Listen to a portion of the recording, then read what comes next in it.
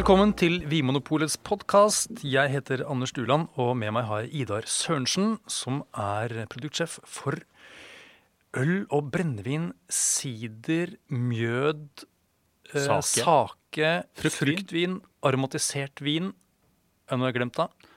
Du kan heller si det motsatt. Alt som ikke er vin, portvin, sherry og alkoholfritt. Nettopp. Ja. Og så i stad så tok da Niklas, min gode kollega, han tok tak i meg, så spurte han, Anders, har Idar og du lyst til å gjøre en liten blindsmaking? Og det ville du være med på, Idar?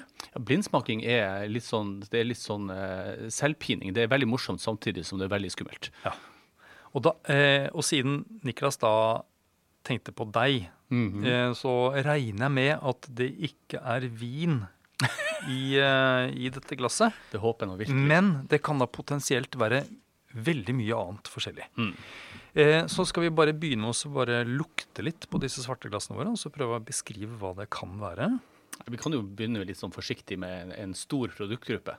Jeg tror vi kan bestemme oss for at det her er innenfor brennvin. Ja, og hvorfor det?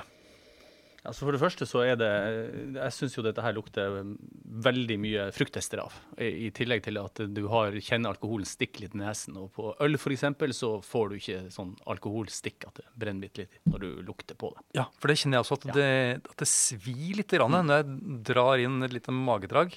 Veldig forsiktig, vet du. Lukter du for hardt, så lukter du ingenting etterpå. Nei.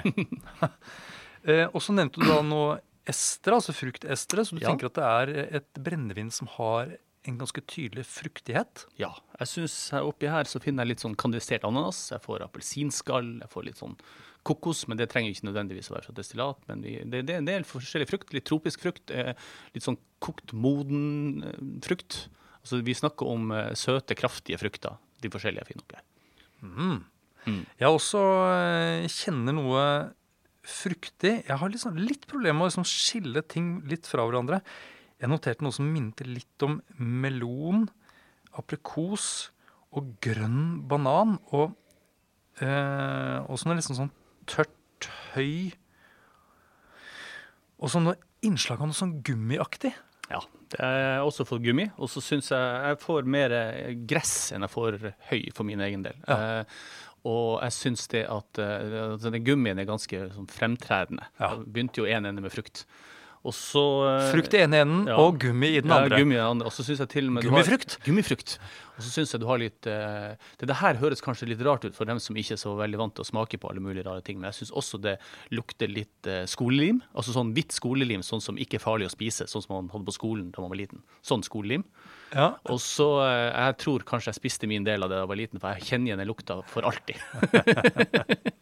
Kanskje derfor jeg er sånn som jeg er i dag. Ja, forklarer en del. Ja, det forklarer mye lim. Og så skal vi se her. Ja, men dette gummipreget, jeg tenker, altså for mange så høres ikke det så veldig lekkert ut at det lukter gummi av noe man skal putte i munnen. Det gummipreget gjør jo at jeg liksom begynner å peile meg inn på hvor jeg tror vi ligger i verden på dette her produktet. Ja. Hvor kan det sånt gummipreg stamme fra? Hva kan være en årsak til et sånt preg? Det kommer jo gjerne fra destillasjonsprosessen, altså hvordan du destillerer ting, men det er også gjerne hvis jeg får lov å gå inn dypere inn i produktgruppen hvor jeg tror vi er på vei hen, så tror jeg vi er på et produkt som er laget av sukkerrør, for jeg synes også jeg får en veldig tydelig nese av sukkerrør oppi her. Altså nettopp, ja, jeg har jo aldri vært så heldig at jeg har hverken luktet eller smakt på ferske sukkerrør. Det smaker veldig godt. Jeg synes det er litt sånn merkelig konsistens når du tygger på det. Det er litt sånn når du tygger det, så du har lyst til å tygge for det smaker godt, men du får litt sånn i tennene. Jeg vet ikke helt hvordan jeg skal forklare det. Sånn, du vet når du tygger på noe som...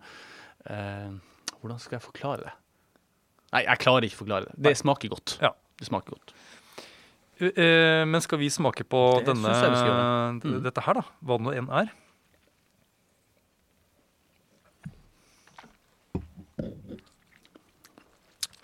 Nå har jeg vært så... Oi, ja, det er alkohol her. Nå har jeg vært... Vi spytter selvfølgelig, det var sånn at det er notert. Nå har jeg vært veldig tydelig på hvilken verden jeg tror dette her er, og jeg tror fremdeles vi er omtrent i samme verden, men Og da bare fallhøyden enda høyere hvis jeg tar feil. Ja, men la oss snirkle oss litt inn her, bare for å begynne med det med sødme, for eksempel. Dette her jo da, det ikke noe sukker her å snakke om, det? Nei, jeg synes det lite sødme. Altså, du får en veldig sånn sødmefølelse fordi at det veldig mye frukt her. Men jeg tror ikke du har mye sukker i dette her. Altså, du kjenner at du får litt sånn anslag i sødme med en gang, men mer av type fruktigheten, og så med en gang det forsvinner, så kjenner du at det tørt, og det tørker opp. Altså alkoholen hjelper jo også til med at det tørker opp. Så det kan jo være litt sukker her, men jeg tror ikke vi på den søteste skalaen her. Og hvis det tilsatt noe sukker, så tror jeg ikke det mye. Nei. Jeg har vanskelig for å kjenne noe sånn restsukker, og jeg tenker at vi kan i hvert fall utelukke likør. Ja, det tror jeg vi ganske sikre. Likør det hadde vært litt skummelt. Og så det dette igjen, dette litt sånn modne, nesten overmodne fruktigheten. Også hint av noe sånn krydder og noe urteaktig også. Ja. Men det ikke sånn at for det kunne jo, det mye rart i brennevinsverden, og det kunne vært et brennevin som tilsatt aroma, på en måte. Jeg tenker på for eksempel, altså, vi har gin og akevitt og mange andre sånne typer brennevin. Tenker du at disse aromaene, kan det stamme fra noe som tilsatt, eller det noe som rett og slett bare destillert inn fra en råvare? Det kan jo hende at det noe som tilsatt oppi her. Det skal ikke jeg se bort ifra, men sorry bråk, jeg bare smakte en gang til. Ja. Jeg tenker det at det ikke så mye av det som tilsatt. Jeg synes dette her virker som naturlige aromaer fra destillering på litt lavere alkohol.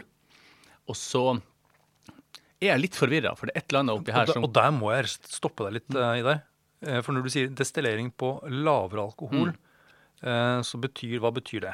Det betyr det at altså hvis du destillerer noe til så høyt som du kan, som 96,6% alkohol, så smaker det ingenting annet enn alkohol. Da all smaken borte. Da det ute. Jo lavere du har destillert produktet, jo mer aromastoffer får du ut, jo mer det ting som lager god smak i brennevinet. Men hvis du destillerer for lavt, så får du også med deg giftstoffer og usmaker og ting som ikke så veldig bra. Så dette her en balanse som alle destillatører jobber med, og for forskjellige bruke forskjellige typer alkoholprosent i slutten av, altså hva som sluttproduktet enn andre igjen. Altså whisky ligger gjerne en plass mellom 65 og 70% når du har destillert det ferdig. Du har, for eksempel mescal kan ligge fra alt fra noen og 40 til, altså 48 mot 50 opp til 60, altså de lavere igjen fordi at de vil ha mer smaker som kommer ut i andre enden. Det du snakker om nå rett det at når man destillerer ut på lavere prosent, så får man mer av disse følgestoffene, som jeg har lært at det heter. Det var mye bedre sagt enn det jeg sa. Og blant disse følgestoffene så kan det være dette litt sånn gummiprege, ikke sant? Og det liksom en sånn effekt av å tøye strikken litt når det gjelder destilleringen. Nettopp, men da skjønner jeg. Jeg heller kjenner ikke noe sånn aromaer som jeg tenker stikker veldig tydelig ut, som det kanskje ville gjort hvis det var noen som var tilsatt alt, Det en ting som forvirrer meg litt oppi det her, det det at jeg kjenner noe som kan minne om fat, selv om jeg ikke tror at det fat her. Enig. Jeg litt usikker, fordi at jeg får noe sånn her litt sånn planke, altså det jeg vil forbunde med fat, til og med noe som minner om kamfer, som noen ganger får ting som lagret lenge, og hvis dette her har ligget på fat, så tror jeg det ligger veldig kort på fat. Men jeg tror også det kan være andre komponenter som gjør at du får noen av disse aromaene. Jeg litt usikker her på om det fatlager eller ikke. Jeg har også notert, altså dette litt sånn krydderpreg av den der vaniljearomaen, så synes jeg også den har en liten sånn ruhet i munnen, som stammer fra fat.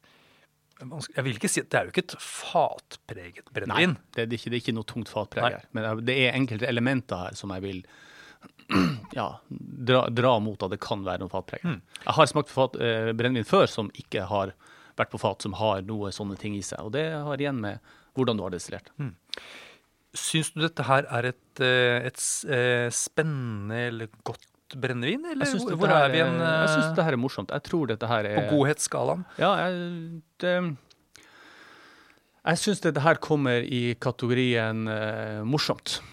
For det utfordrende eller på en måte litt sånn krevende, eller? Det er en veldig stor kompleksitet her. Altså, Du har veldig mye forskjellige smaker. Vi snakker om at det er noe som kan minne om fat, vanilje, krydder, kamfer. Vi har masse forskjellig frukt her.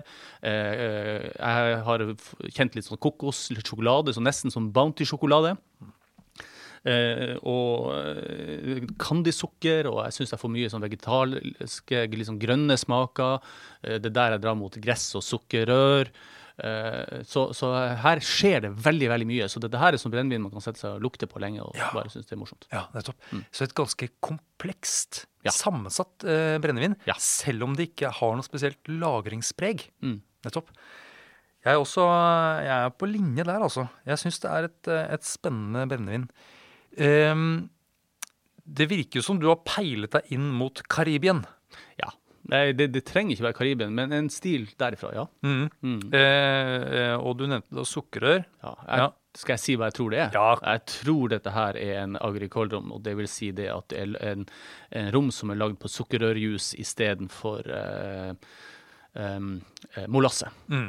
Og agricole kan være veldig mye rart. Så det er ganske, selv om noen tror det, så kan det være ganske bredt spekter hva som er agricole. Og så har du det som kaller seg for agricole, og det som faktisk er en definisjon av agricole. For det er jo mange som lager rom på den måten rundt omkring i verden som kaller agricole, men det er bare en plass i verden man kan bruke navnet agricole som en klassifisering.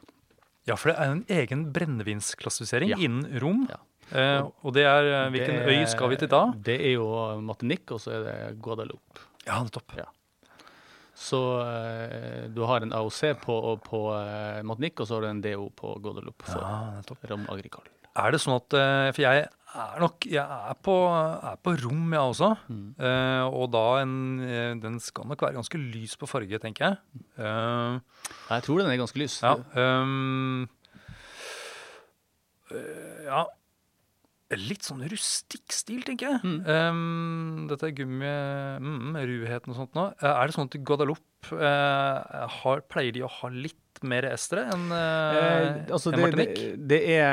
Det kommer alt an på hvordan du destillerer det her. Altså nå begynner vi å prate veldig mye om et produkt, så jeg tror nesten vi har bestemt oss. Men på Martinique så er det vanlig å bruke det som heter et kolonneapparat, og da kan du potensielt destillere ting veldig rent, men de destillerer likevel på relativt lav alkoholprosent i et sånn kolonnedestilleri. Og på Guadeloupe så er det mer vanlig å bruke potstills. Og hvordan du bruker disse apparatene kan gi mye samme resultat av. Det er alt etter bruk og hvordan du velger å destillere med det apparatet du har. Selvfølgelig så vil du få kontraster mellom kolonne og potstills, men i blindsmaking så kan det være litt vanskelig å plukke ut. Ja. Så hvis du da må velge nå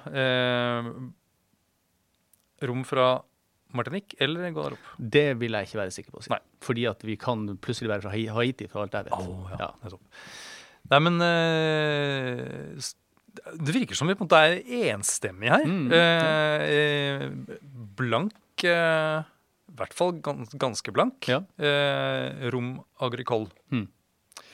Da, kjære Idar, kan du fiske opp det som står oppe den brune esken der? Så skal vi se hva dette her det er vanskelig for meg.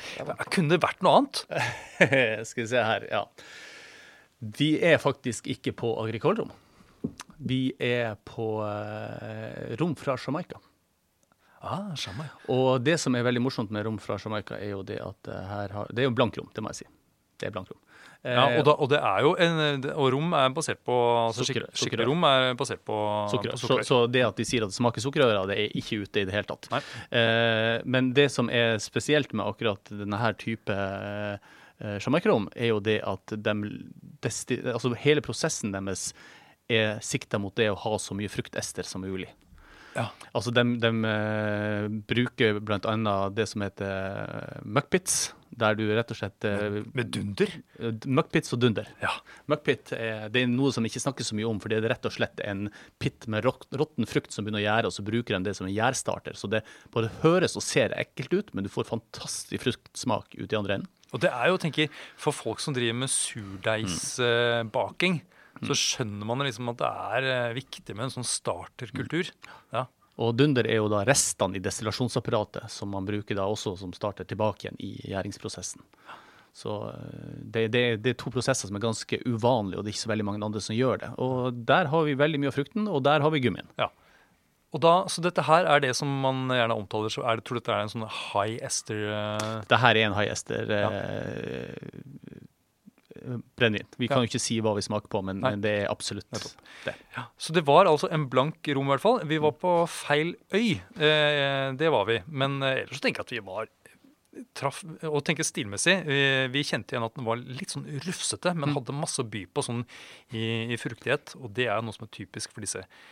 Men akkurat når jeg ser den flasken og den produsenten der, så synes jeg ikke vi var helt ute å sykle, selv om jeg sa i går. Det her synes jeg var egentlig, vi var ganske bra innpeilet. Det var bare, vi traff en litt annen plass enn det vi trodde. Ja. Hei og hå, og en flaske med rom. Nettopp. Ja. Takk for at du hører på Vinmonopolets podcast. Har du forslag til et tema i podcasten? Send mail til podcast@vinmonopolet.no. I tillegg svarer kundesenteret deg på e-post, chat og telefon.